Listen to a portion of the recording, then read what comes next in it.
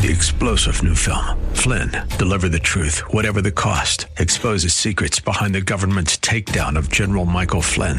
Flynn knew what the intel world had been up to. He ordered the first audit of the use of contractors. This set off alarm bells. He told the truth. He was the most dangerous person for Donald Trump to hire. They had to get rid of Flynn. Flynn, deliver the truth, whatever the cost. Available now. Watch it today. Go to salemnow.com. salemnow.com.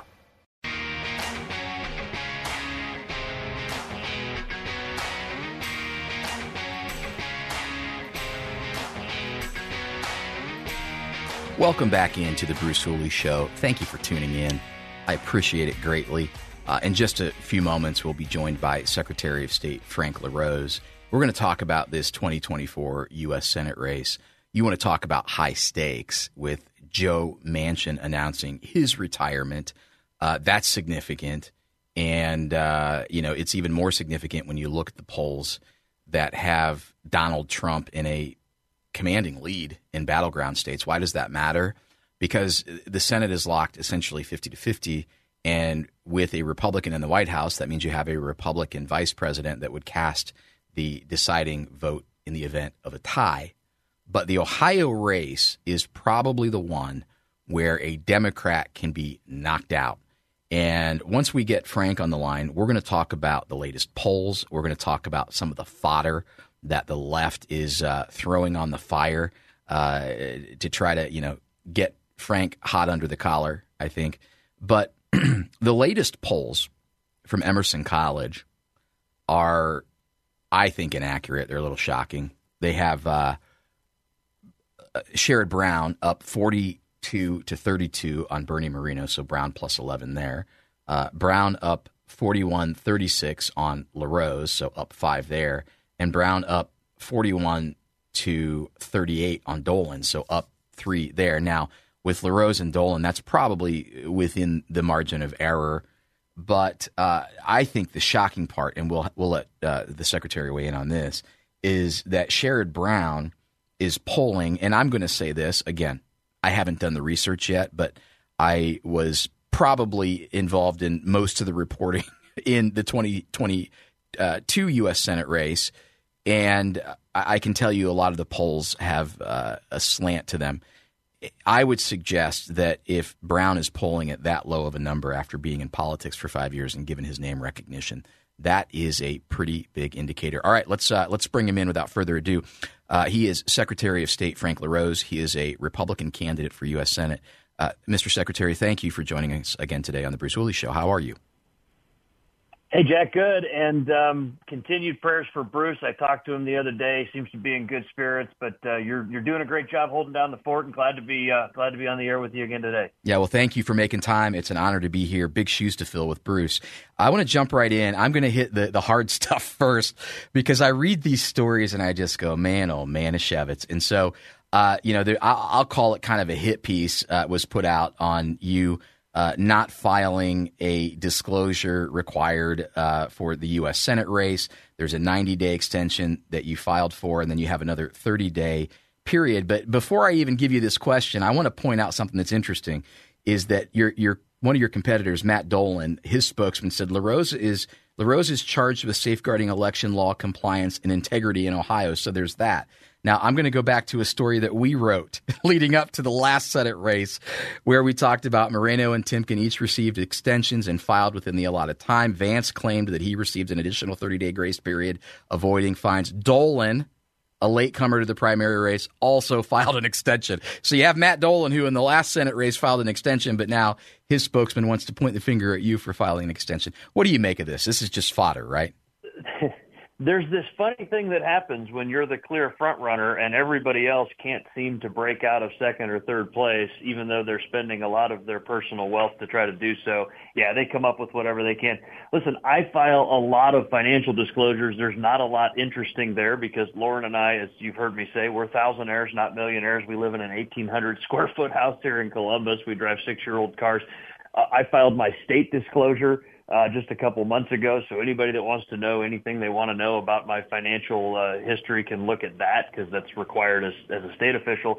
And yes, of course, the Senate Ethics Committee gives you a 30-day grace period, and we're using that because I want to make sure that we're doing this right. And so I've been working with our attorney to make sure that we're getting that filed completely, and it will be completely within the law and within the time period that's allowed under the law. Won't be much interesting to see, but we're going to get that filed in the time that's allotted. The other guys are desperate to try to get attention and to try to tear me down. It's not unlike what Sherrod Brown's team is doing. You know, they've decided, the Democrats have decided that I'm the most dangerous weapon against their hero, Sherrod Brown, and so they're trying to attack me with all they've got as well. It's almost like what is happening with President Trump. Yep. They're coming after him because they're afraid of him, and this is what's happening to me as well.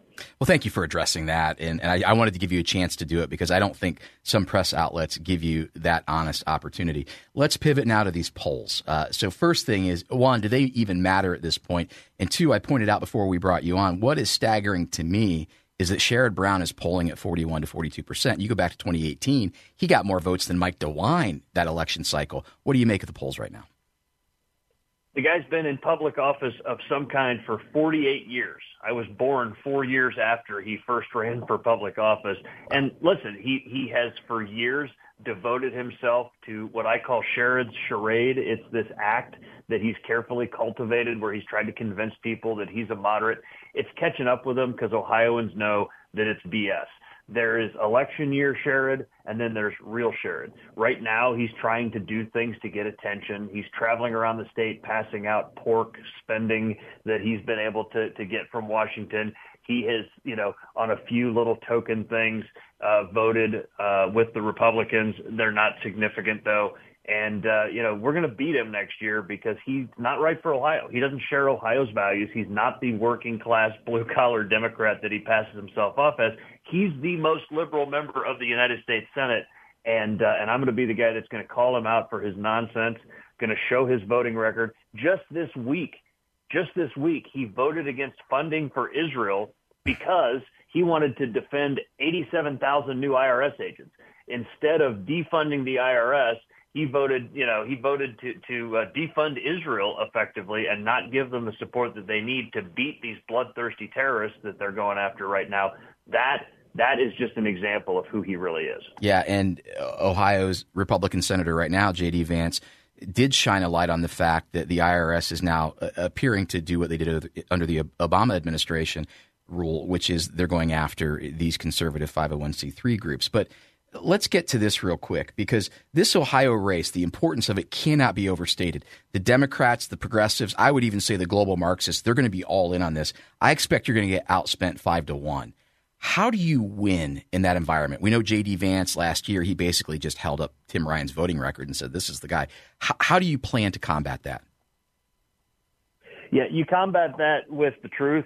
You're right. The left is desperate to win this because not only is this crucial for Ohio that we have a senator who shares our values, but this is the seat that will determine the Senate majority. Let's think about that for a second. All eyes are on Ohio. If we beat Sherrod Brown, then we can take back the Senate majority. I believe President Trump will be in the White House in 2025, and that means that we can get his appointments through. We can get an America First agenda through the U.S. Senate. And so all the chips are on Ohio. And yes, it's going to come down to exposing Sherrod Brown for the fraud, the liberal fraud that he is. They are going to outspend us, but it doesn't all come down to money. It comes down to making sure that Ohioans know the truth about this guy. And just like Ohioans have rallied repeatedly around President Trump, they're going to rally around me so that we can take down Sherrod Brown and finally have somebody who shares our values. About 30 seconds here, Mr. Secretary. What else would you like to say to our listeners today? Well, we're going into Thanksgiving week. I know that people have a lot of other things on their mind, but I'd encourage you to start paying attention to this race.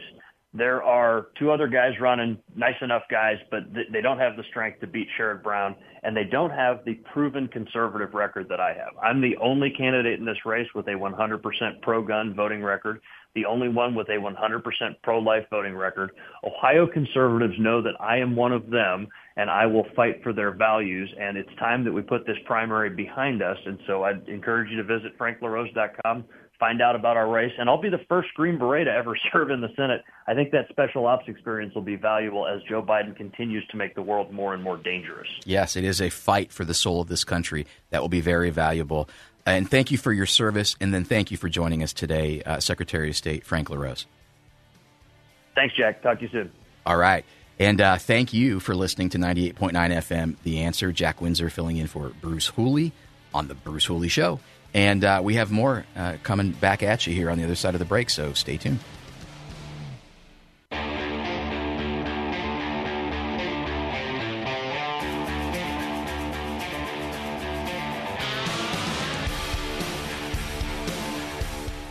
Hey, welcome back into the Bruce Hooley Show, and thank you for listening, letting me ride shotgun, or maybe you're piping it through your laptop or smartphone at work. Thank you. And listen, if there's anything you want to talk about, give me a holler, 844-TALK-989. That's 844-825-5989. It's almost Thanksgiving, and if you don't know, I'm going to tell you what that means for a certain segment of our population. From Christmas until about Valentine's Day, the number of proposals is off the charts. This is like high booking season for wedding venues. And I tell you that to tell you this. If you are already planning to get married, or just put this in your mind if you think that someone might pop that question soon, make sure that you get to thelegacyonpossumrun.com. That's thelegacyonpossumrun.com. See the charming venue nestled between Columbus and Cleveland that everyone's raving about. Now, when you go to that website, I have it pulled up right now. You'll see the greenhouse wedding, the rustic reception space, and the barn wedding. Those three beautifully unique spaces comprise over 20,000 square feet of the entire venue. Here's the cool part. You can actually see pricing on the website. Now, one person yesterday booked a wedding because they were so excited. They said, well, wait a minute, here's the pricing, but what are all the add-ons? There are no add-ons. The price is the price. It's beautiful. It's affordable. You get a team of experts to help make sure that your special day comes to fruition. So get over to thelegacyonpossumrun.com. The Legacy on Possum Run. Your legacy begins here. All right. Speaking of legacy, I said I would do this, and I'm freestyling, and I'm just going to do it. I've had a ton of inquiries from loyal listeners, readers of our news at the Ohio Press Network, but the common theme is the people who are connected with me on social media. And by the way, if we're not yet connected on social media, if you're on Facebook, look up Jack Windsor. You'll see a black and white photo of me there with, my arms kind of crossed against a brick wall. That's my personal page. Feel free to follow me. You can message me there. And then there's Jack Windsor, Investigative Reporter. That's primarily for the republishing of news content and interviews that I do. But if you have followed me for any length of time, you know that Fridays are a special day for me. And they've always been a special day. Okay, well, not always. When I was younger, I loved Fridays because it was high school football. And growing up, high school football was a thing. A lot of the guys who played high school football were my heroes. And so, I would get all excited to go to the stadium and watch a great football game. But later on in life, almost a little over 11 years ago now, my daughter was born. And I'll give you a little bit of the backstory without getting too personal. But when she was conceived, her mom was in ill health. And the initial prognosis was that she wasn't going to make it to term. And, as a believer in God and someone who has received a ton of grace over my lifetime, I love the Lord because I've had to receive his grace, not because I've lived a perfect life.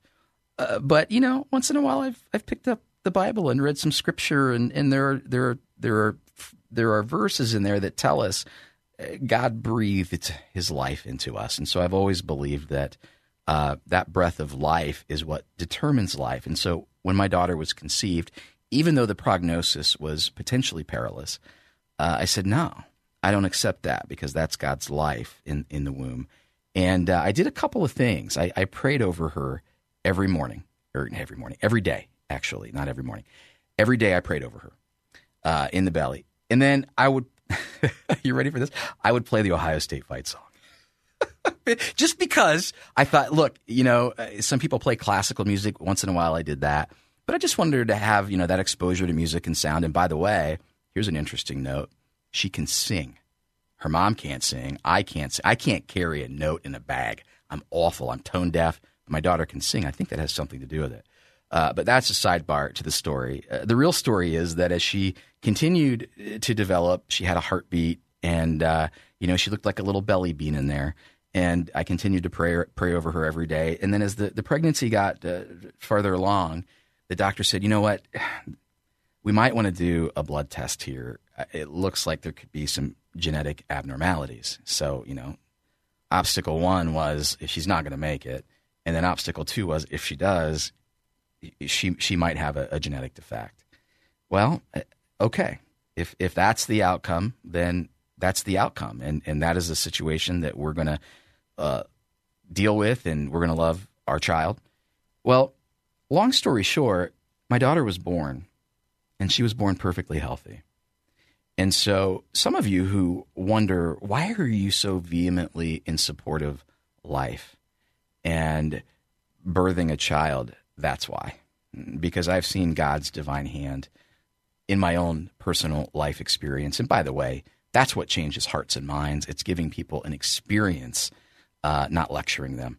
And that experience has been valuable to me. Now, so all of that to say this, when my daughter was born, it was a moment of celebration. And the first Friday that she was home, I brought her flowers because it, to me, was a celebration of the gift of life. And it was a way for me to express that love and that gratitude that she's with us. And it kind of stuck. It started when she was a newborn. And every Friday now, I get her flowers.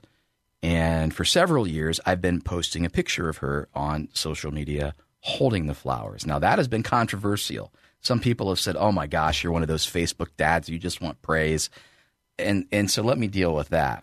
I give my daughter flowers every Friday because I want her to know that I love her unconditionally all the time. And that is just a small gift, token reminder that brings her back every week to the fact that Papa loves you. Now, why do I post it on social media? I originally started doing it so that my family members could see it. But now I do it as well, not only to celebrate, but to be, I don't know, maybe a beacon of hope for other people, that they can recognize that the life of our children is a gift, and we should celebrate it, and we should be honoring that gift. And that's my small way of doing it every week. Now, I married Whitney earlier this year, and I am blessed to have 2 bonus kids, Addison and Brody. Well, Flower Friday is kind of my thing with my biological daughter. So now we have another thing in our house, and that is Gift Friday. So every Friday we give little gifts. And it's kind of like Christmas all year round. Not expensive gifts, sometimes thrift store gifts, but little tokens of something. It might be a Harry Potter book because all of our kids love Harry Potter. It might be a T-shirt that represents the personality of that child. It might have some sort of print on it. At any rate, I wanted to share that with you because I've had hundreds of people ask over the past couple of years, why do you do Flower Friday? I love it. But why do you do it? And when did it start? Well, it started almost 11 years ago now. And it started because God blessed us, despite all odds, with a healthy, beautiful child. And now we celebrate the bonus children that I have by giving them gifts and celebrating our unity and our blended family. So that's the story, and I'm sticking to it. Thank you for listening to The Bruce Hooley Show and the Flower Friday explanation. Hour number 2 up next, we'll be joined by a school board member from Big Walnut Board of Education who will explain to us what happened last night in a very controversial meeting. So stay tuned. You don't want to miss that. 3-star General Michael J. Flynn, head of the Pentagon Intelligence Agency, knew all the government's dirty secrets. He was one of the most respected generals in the military. Flynn knew what the intel world had been up to. He understood its funding. He ordered the first audit of the use of contractors. This set off alarm bells. The explosive new documentary, Flynn, Deliver the Truth, Whatever the Cost, uncovers the facts behind this scandal. Flynn told the truth. He was the most dangerous person for Donald Trump to hire. I find out the worst enemy that I'm going to face in my life is right here in America. They took my assessment and they wanted me to change it. And I was like, I'm not changing it. They had to get rid of Flynn. With in-depth interviews, archival footage, and never-before-seen personal records of the man behind the headlines. I just felt like I was drowning. Flynn, Deliver the Truth, Whatever the Cost. Available now. Watch it today. Go to salemnow.com. salemnow.com.